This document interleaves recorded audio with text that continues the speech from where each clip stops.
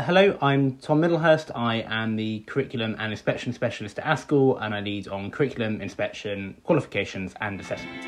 Your ASCL Policy Briefing.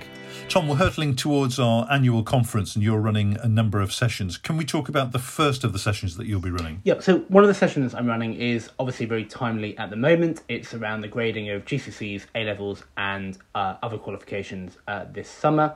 And what I'll really be looking at there are the principles behind the grading this summer, both in terms of Ofqual, DfE and the exam boards, but also principles that we know our members are using to inform their professional judgments, but also briefly looking at some of the risks involved this summer, because we know it's not a perfect solution and it was never going to be a perfect solution.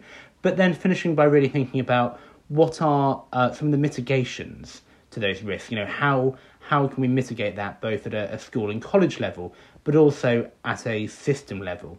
And I think that we need to do that, and we owe it to our young people to make this system, even if we don't agree with it entirely, the best it possibly can be, because of course they've already been so affected by the pandemic that we owe it to them to make this system work in their interests. And when you talk about risks, Tom, we're talking about the kinds of things which we're already hearing about the accusations of subjectivity around individual teachers and so on. That would be part of it, would it?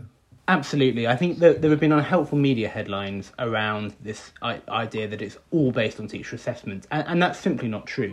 Teachers are going to be assessing against a national standard.